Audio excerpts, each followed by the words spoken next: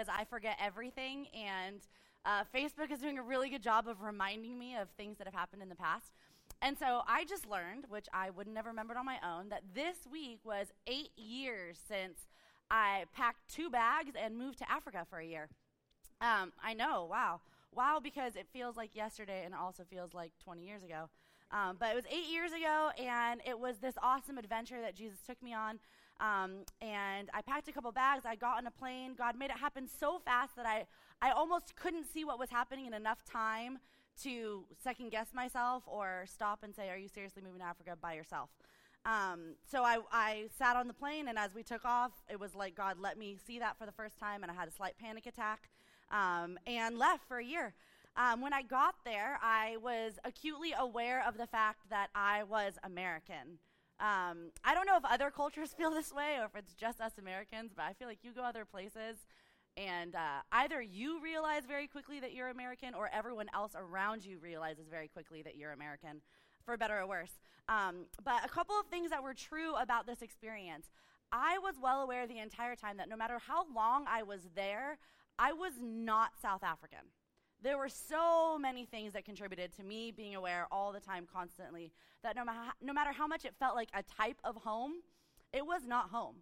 The food was not our food. It was an interesting experience. The language, only one of the 11 official languages was familiar to me. The rest of them had clicks and weird stuff going on that I couldn't understand. Values, the way that they do things. You get to another country and you drive on what we believe is the wrong side of the road, on the wrong side of the car, shifting gears with the wrong hand, and you know you're not at home. Having to tell yourself, what is it? Now I'm going to get it wrong. A big right, little left. When you're turning, you're always constantly almost turning onto the wrong side of the street, which I'm not going to say I didn't do a couple of times. And those people knew that I was American immediately as they're honking at me. But I knew acutely all of the time that I was a foreigner. I was a stranger. I was an alien. I was not from there. But I lived there. I had an apartment. I had a job. I went to the grocery store. There were things that were true about my life existing in Africa, but I was not South African. And no matter how long I lived there, I was not one of them. We've been talking about being kingdom people, what it looks like to be a people of God's kingdom. And I feel like sometimes that gets confusing. And some of us that have been walking with Jesus for a long time, we talk about it like it's very clear, like, oh, we're kingdom people. We're citizens of another kingdom. And if I'm brand new and I'm just getting to know this Jesus, I'm thinking, I don't know what kingdom you're seeing, but it's invisible to me and I don't understand. And so the best way that I can think to communicate what it looks like to be kingdom people living here on this earth is something like my experience in Africa. And if you are here and you are not American and you are living here, you get this concept a lot more than the American sitting next to you, right? That you come with a certain set of values and lifestyle and a language and a culture that there's part of you that you want to keep while you're here. You want to keep that. You want to pass it on to your kids. And so as being citizens of the kingdom, when we say yes to Jesus, when we give our lives to God, we switch citizenship. We switch allegiances from, the Bible calls it, from the kingdom of darkness to the kingdom of light, from this earthly kingdom to the kingdom of heaven. We are all of a sudden given this new citizenship, and your identity is now not found in your earthly citizenship, not in your passport or your green card or your birth certificate, but the fact that you are a citizen of the kingdom of heaven. Are you tracking? I love verbal confirmation. Thank you, front row. Back row, get me next time. So we are here on earth, but we recognize that when we are in Christ, this place is not our home. This culture is not ours. The values of this place are not ours. We belong somewhere else. And so our values as being citizens of the kingdom are constantly at war with the values of this world, right? It's as if the kingdom of heaven colonized here on earth, and we are those colonies. A colony being an island of one culture in the midst of another culture. A place where the values of home are told and lived and maintained in the midst of a foreign land. So as we talk about the kingdom of God and what it looks like to live as citizens of that kingdom, it's important to remember that although we live here now in this place on earth with its own set of values and language and lifestyle, we are no longer who we once were. We're a part of God's kingdom, and we're living out that kingdom here on earth. Do we all understand now? Kingdom of God. Yes, we are here. We are not from here, but we are here. We are in the world, but not of the world. So this morning, we've been talking about our teaching series for the year is going to be Kingdom People. And we've been talking about the kingdom and different characteristics of the kingdom, what kind of kingdom the kingdom of heaven is like. And so I got the gift of being able to talk about the kingdom of heaven being a kingdom of grace. Again, I got the best topic. So turn with me to your Bibles to Ephesians 2. For those of you flipping, it's between Galatians and Philippians. If you have my Bible, it's page 765. That's not helpful. Ephesians 2. So we are going to read a passage together, and then we'll pull it apart a little bit. So read with me verse 1 through 9. It says, "And you were dead in the trespasses and sins in which you once walked, following the course of this world, following the prince of the power of the air, the spirit that is now at work in the sons of disobedience, among whom we all once lived in the passions of our flesh, carrying out the desires of this body and the mind, and were by nature children of wrath, like the rest of mankind. But God, being rich in mercy, because of the great love with which he loved us, even when we were dead in our trespasses, made us alive together with Christ. By grace you have been saved, and raised us up with him and seated us with him in the heavenly places in Christ Jesus, so that in the coming ages he might show the immeasurable riches of his grace in kindness towards us in Christ Jesus. For by grace you have been saved through faith, and this is not of your own doing, it is the gift of God, not a result of works, so that no one may boast." All right, so we're going to unpack this. Verses 1 through 3, it talks about who we once were, right? Our old citizenship. You were once dead. You were once an heir to this world and all of the depravity that comes with it. You were once in darkness. But now, in Christ, when we say yes to Jesus, when we switch our allegiances, when we say, I no longer want to be of this world, I want to be in your kingdom, he now transfers us from the kingdom of darkness to the kingdom of light. And we are no longer what we once were. Verse 4, Kenny always talks about the but gods in the Bible. We make a big deal about these but gods because it's in the but gods that we see that what something was, God saw and decided to act and do something about it. He decided to interfere on our behalf. And so verse 4 says, "But God, being rich in mercy, because of the great love with which he loved us." So we're going to park there for a minute. As we talk about a kingdom, there's certain characteristics of a kingdom. We don't live in a monarchy. We don't live in a kingdom per se. So we're a little bit removed from the language. But one thing that is true about a kingdom is that there is a king, right? Kingdoms have kings or queens. Our kingdom has a king. And our kingdom has a gracious king. It's the first point in your bulletin. Our kingdom has a gracious king. You might just write in that word gracious and be like, yep, check, I know God's gracious. Let's just park for a second. Our king, the king who rules all, who is over all, who has all power and all authority, who can do whatever he wants, who is also perfect and holy and righteous, he characterizes himself as a gracious king.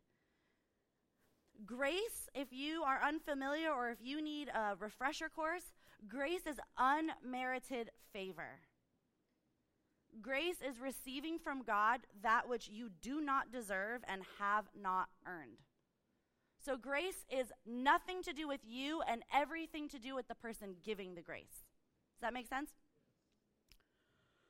So our God, our King, the one whose authority we are under, he could be a lot of things.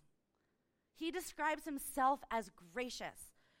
We're going to put up on the screen for you so you don't have to flip. But Exodus 34, verse 6 to the first part of 7, it says, "The Lord passed before him, Moses, and proclaimed, 'The Lord, a God merciful and gracious, slow to anger and abounding in steadfast love and faithfulness, keeping steadfast love for thousands, forgiving iniquity and transgression and sin.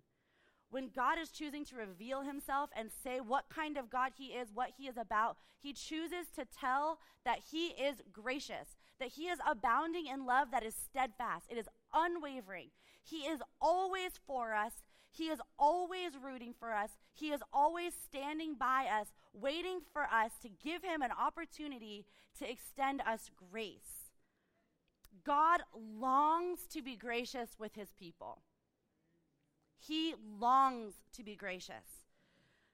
In Isaiah 30, I didn't write the verse in my notes, sorry. But in Isaiah 30, it says, "Therefore the Lord waits to be gracious to you, and therefore he exalts himself to show mercy to you. For the Lord is a God of justice. Blessed are all those who wait for him." That word waits, therefore the Lord waits to be gracious. It can be translated to long, to stand ready and available, to look forward expectantly, to stay in a place of expectation. Can you imagine God is longing? He's standing next to you saying, I want to be gracious to you. Would you allow me to be gracious to you? Would you accept my grace?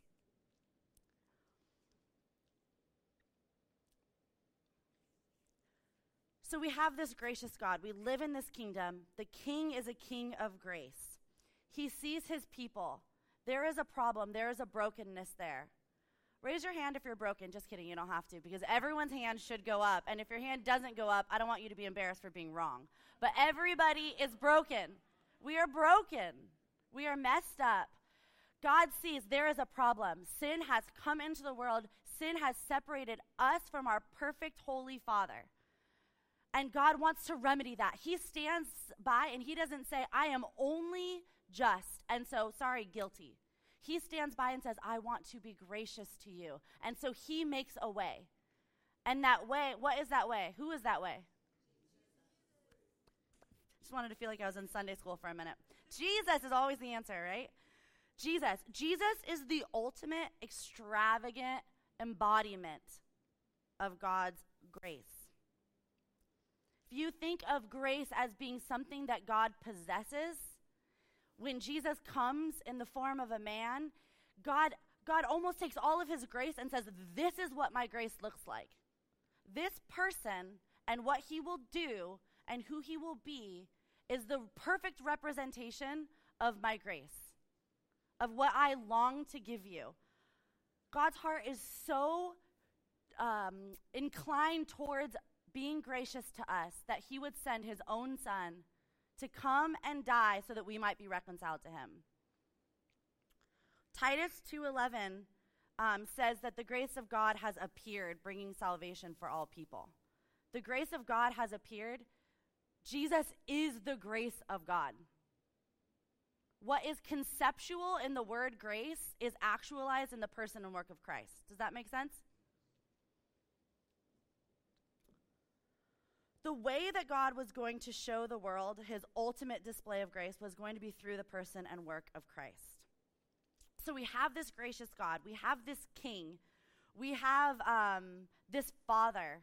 And he sees that his children are broken. And instead of bringing judgment and instead of inflicting punishment, his heart is turned towards the desire to be gracious to you and to make a way where there is not a way, where there was not a way before. And that way is Jesus. So, that is our king. How are you guys feeling about our king? Well, he feels a lot more excited about you than apparently you are about him right now. We'll get there. I'm going to ask that question again at the end, and we're going to respond a little bit better. All right, so we've got this king, and he is grace embodied. He is the one who makes all things possible to us, who gives us life, who transfers us from the kingdom of darkness to the kingdom of light. This king that we get to serve. Second aspect of a kingdom, you have a king. If you have a kingdom and a king and no people, who are you a king over? You guys are good. No one. So a kingdom also includes people. There are subjects in a kingdom, right? So we are a kingdom with a gracious king, and then a kingdom full of people, of subjects that are marked with God's grace. The defining characteristic for a citizen of the kingdom is that they are somebody who is covered in the grace of God. The only reason that they are in that kingdom to begin with is because they're covered in the grace of God. So the defining characteristic about every single person, how diverse this world is, and all of the different struggles and gifts that we all have, the uniting factor for every person in the kingdom of God is that they are there by grace. Nothing allows broken people to become kingdom people except grace. There is nothing you can do to transfer yourself into God's kingdom. There's nothing you can do to transfer yourself out of it. It is grace that grabs you and pulls you and holds you in that kingdom. The middle part of our passage, the end part of our passage, it said, Ephesians 2:8-9, for by grace you have been saved through faith. This is not your own doing. It is the gift of God, not a result of work, so that no one may boast. We are saved by grace alone. So often I feel like I just need to work harder and get better. And I read the Bible and it tells me that I do these things and don't do these things. And I'm like, man, I do these things and I don't do these things. Like, I got to work harder. I got to get better at this. I got to clean myself up more. And God is standing next to me, longing to be gracious to me, saying, what I want is for you to stop trying to plan and strategize how to clean yourself up, and I want you to sit at my feet and let me be gracious to you.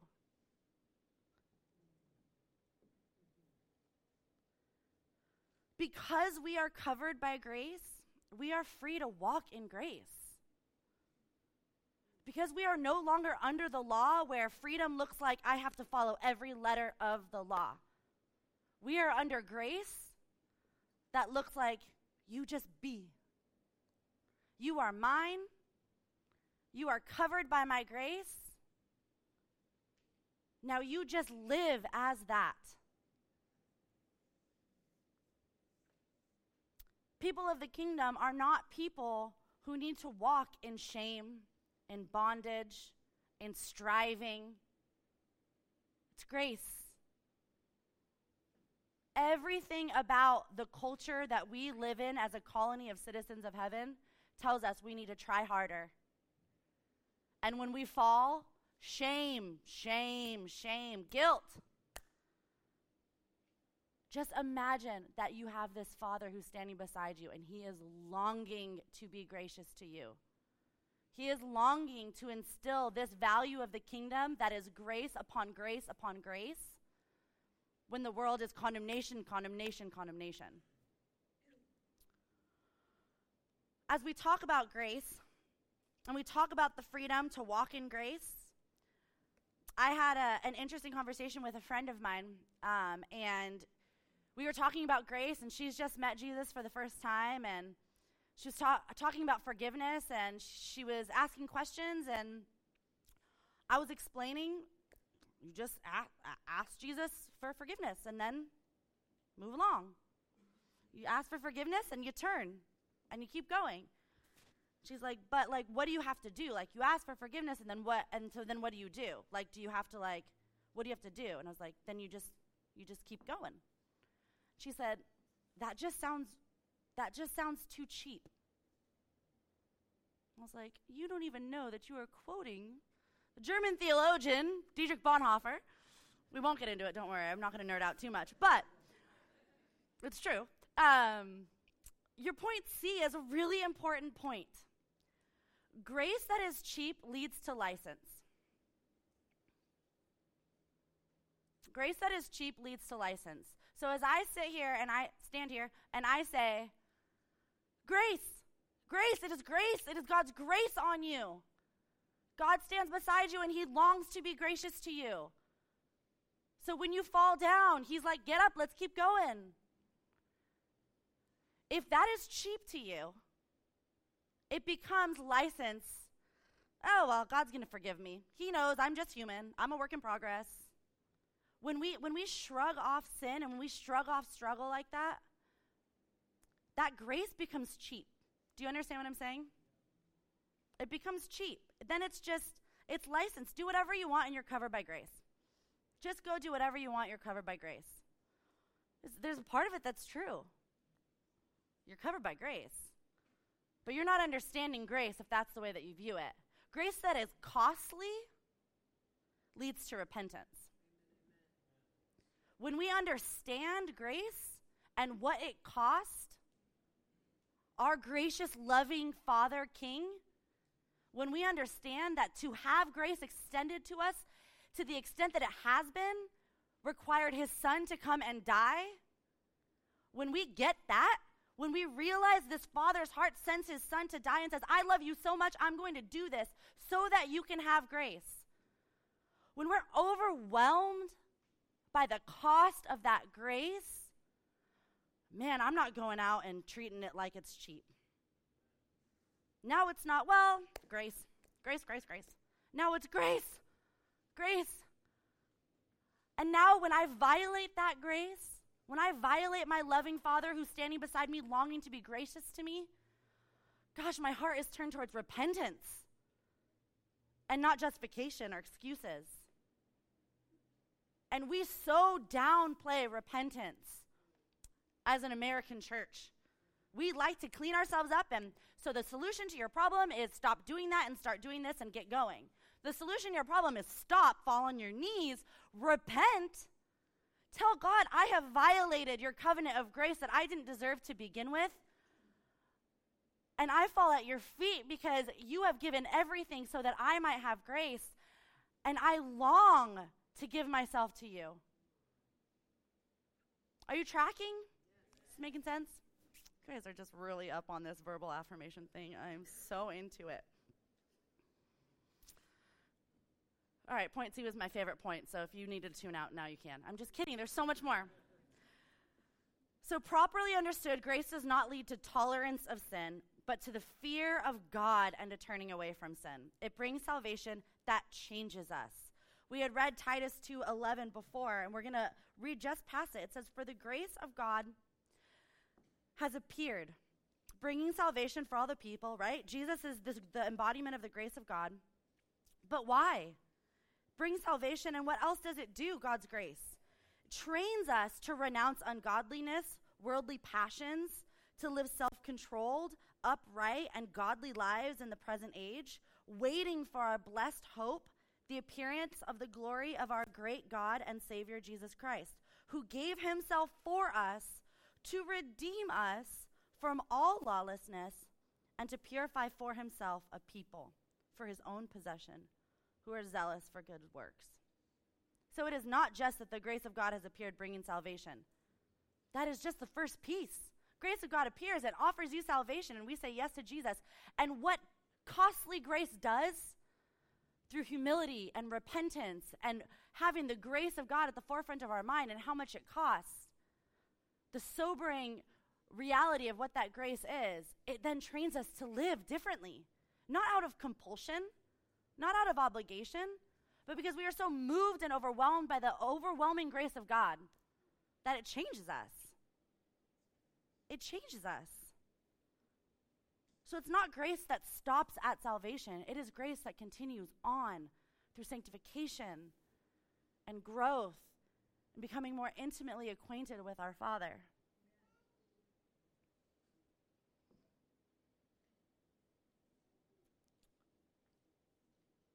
So a kingdom has a king, has subjects, has a mission, has something that it stands for, has something that it's fighting for.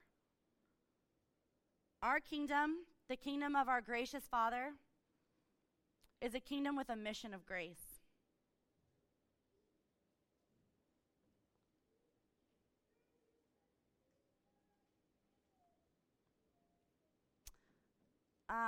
The mission of the kingdom of God is not to go into the world and find people that are screwing up and tell them that they're screwing up. The mission of the kingdom of God is not to go into the world and tell everybody what sin they're committing and how they're committing it and that they should stop.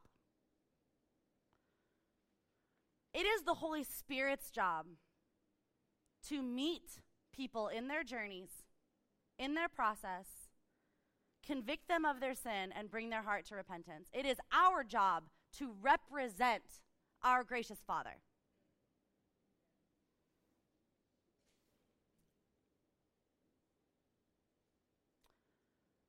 Sometimes, as believers, we are very quick to receive grace, right? We hear about God's grace and we're like, I got that. I get that. I'm all about this. Let's worship. I'm done. Let's worship. We are not so great at extending it. I am not great at extending grace. I don't extend grace to others very well. I do not extend grace to myself, hardly at all. That's a rare occurrence. Mostly when my therapist tells me to. That is a true story. I just got real right there. What we need to remember is that God's grace is sufficient for everyone.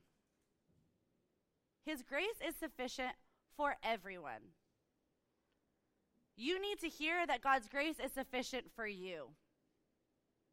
You also need to hear God's grace is sufficient for this person, and this person, and this person, and this person. Paul and Peter both mentioned that we are stewards of God's grace. They talk about us being stewards of God's grace. This means that we have received it. It's been given to us. It's been entrusted to us. And then there's also an element of we then go and we give it out to others. We are really good at taking it and hoarding it, and keeping it for ourselves. But everyone else gets judgment. Clean yourself up. Get it together. And I'm not just talking about like in deep, heavy, heartfelt situations. I'm talking about like in line at the grocery store. It's pretty, Dale thinks it's deep. I do too. I was just trying to downplay it for you guys. But yes, the person in front of me that has 1,900 coupons, and I'm like, who even clips coupons anymore? I don't even know where you find them. And I'm like, oh my gosh, like, just pay the extra 19 cents. This is taking forever. I'll give you $5 to throw away your coupons. I have no grace on that coupon clipper. In case you can't tell how close to the surface that story was readily available. It happened this week, and I was like, oh my gosh. Also, can I get that other coupon there? Someone driving. Oh my gosh. You forget to push the gas as soon as the green light goes. Bah! You know you're in LA when, right? I've had to tell myself, like, the horn is for emergencies only.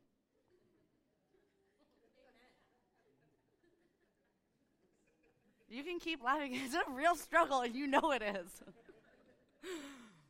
It's little things of how are we communicating the kingdom that we are citizens of? Impatience, intolerance, being incredibly unloving, having no grace for that coworker who just gets on our nerves. And the people who don't know Jesus have no grace with her. And here you are, not of their kingdom, of a different kingdom. And gosh, we still struggle with it, right? It's a struggle. But when all of a sudden we think about it as stewards of God's grace, we've been given all of this grace by God. And he says, now go out and show people who I am. When people expect rejection, we offer grace. We often have a misguided idea that we are responsible for cleaning other people up, and we're not. We're not. The degree to which we extend grace is roughly correlated with the degree to which we understand our own desperate need for grace. So if I am not aware of the fact that I need grace, if I think I'm good and I've got it together, I'm not really that aware that this person really needs it. I'm probably a lot more stingy. But if I am somebody who I recognize how costly this grace was and how undeserving I am to have it by doing nothing of my own, unmerited, unworthy, all of a sudden, I am humbled by the fact that, gosh, I don't deserve any of this. Who am I to withhold? Who am I to receive all this grace from God and him look at me and say, you are undeserving and sinful, and yet I love you so much that I will give you my son and make you right with me and give you all of the grace that I possess. And then we turn around and we don't extend it very well. I want to be somebody. And I know that I am not this. So if you know me well and you're like, do you hear yourself, Brittany? I do. Don't worry, I'm hearing myself. I want to be somebody that people define as gracious. I want to be somebody where they're like, gosh, she just keeps extending me grace. I don't want to be somebody where they think, gosh, like I can't do anything right. I had lunch. I had actually a whole wonderful day yesterday with a couple of women, a woman that I got connected with through our denomination, and a young woman who's a missionary in Germany. And this woman thought that it was like a setup, a friend setup. I was all excited. I was like, what am I going to wear? We went, and I met them in San Clemente, and it was like the sun was shining. We sat on the water for lunch, and it was amazing. And these two unbelievable women of God that I just got to spend the whole day with, and it was like fresh life breathed into my soul. And they were asking me what I was going to teach on, and so we were talking about it. And it was so great to verbally process it through with somebody, because one of the women brought up a point, and she said, yeah, gosh, but sometimes it's hard to extend grace because we don't understand what extending grace looks like sometimes. And I was like, yeah, that's true, because I think what happens oftentimes in a Christian context is we think what extending grace looks like looks a little bit more like codependency. Looks a little bit more like, okay, well, grace, I forgive you again. Okay, well, I'll forgive you again. Okay, well, I just got to keep forgiving them as they keep bulldozing me over and over and over again, and we become doormats, right? That can't be what God's talking about, right? And I don't believe it is. So as we were talking it through, I was trying to figure out, processing and what does that look like? And I was like, gosh, this is so at the surface of my own life right now, this process. And I didn't even realize it. I'd already prepped my whole message, and it was in this conversation that I thought, gosh, the application is so present in my life right now.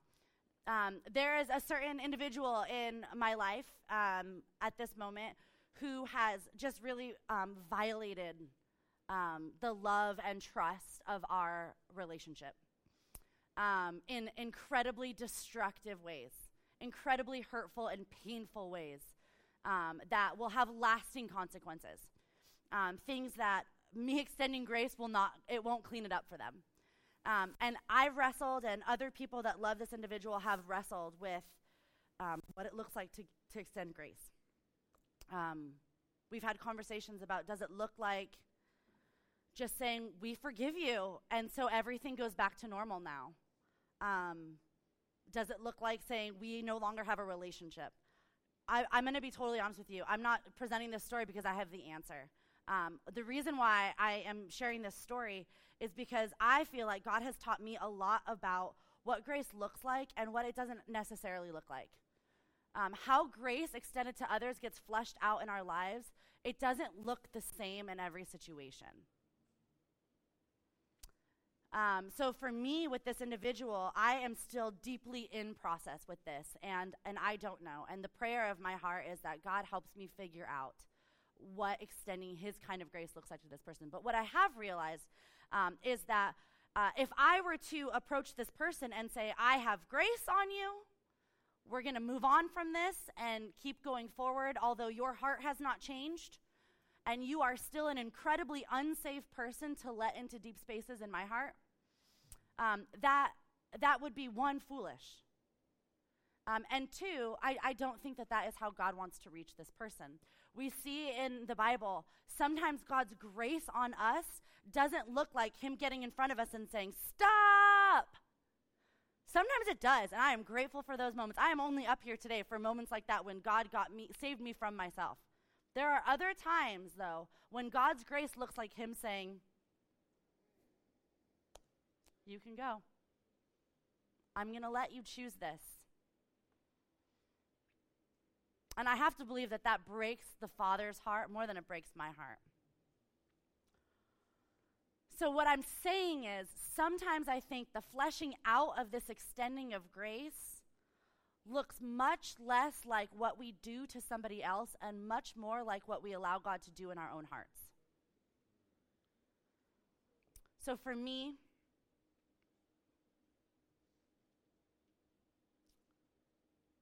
if I sit back and I think about this individual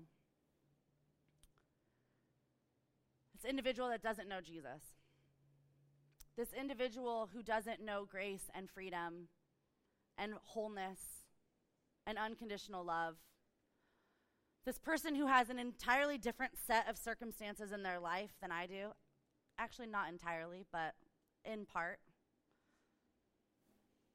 I think, can I say that if I was this person with all of these things going on and all of these things playing into their story and their position, can I say without a shadow of a doubt that I would not be making the same decisions as them?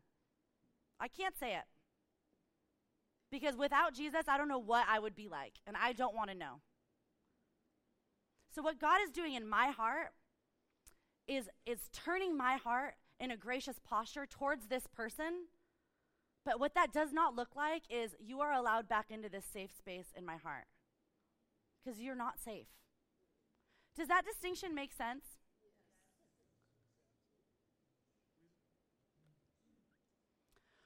So, I'll invite the worship team back up. We've talked about a lot of things this morning. If we're going to take something away today, what I want us to take away is a couple of key things. One, when we say yes to Jesus, we are a part of a kingdom where the king who is ruling and reigning longs to be gracious to you. It's not plan B. It's not the next option if being harsh and judgmental doesn't work. He longs to be gracious to you. As recipients of that grace, our understanding of how much this costs the Father to extend this grace to us and how much He loves us should not lead us to license. It should lead us to repentance. And as we're faced with our own desperate need for that grace and on our face before God in repentance, what it should also motivate our heart to do is extend that grace to others. Sometimes in action and sometimes in heart posture. I want to close this morning with a passage from Hebrews that some of us will be familiar with, but I want us to read this with fresh eyes, if that's possible. Hebrews 4:16. In light of everything we've talked about this morning, the writer of the letter to the Hebrews says, "Let us then, with confidence, draw near to the throne of grace, the throne that our gracious King sits on, that we may receive mercy and find grace to help in time of need." We're going to move into a time of responding.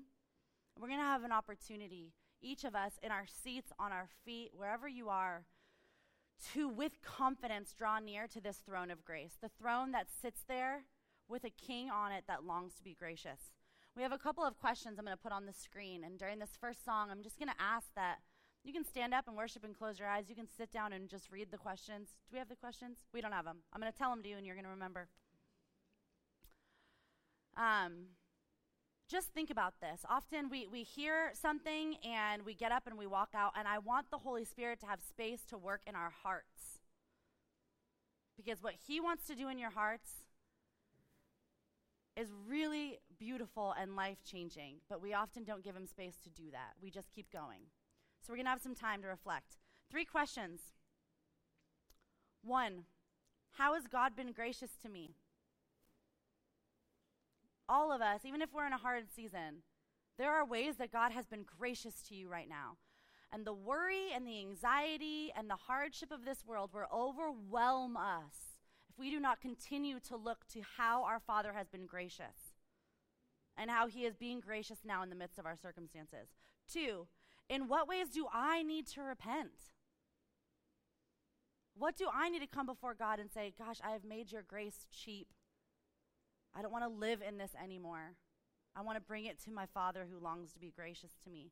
Number 3, how is God calling me to extend grace to others? You might be sitting here and it is like nagging in your head that you know exactly that person that the Holy Spirit is putting it on your heart. That he wants to create a heart posture of graciousness towards them. The answer is not to now be more gracious. The answer is to take it to your Father and to ask him to transform your heart so that you might extend grace, whatever way that looks like in that particular situation. So, how has God been gracious to you? How do I need to repent? How is God calling me to extend that grace? We're going to take some time. Be with the Lord in this first song. And we're going to take communion as we're doing every week now. So we're going to have some time in this first song, and then I'll come back up and I'll lead us in communion.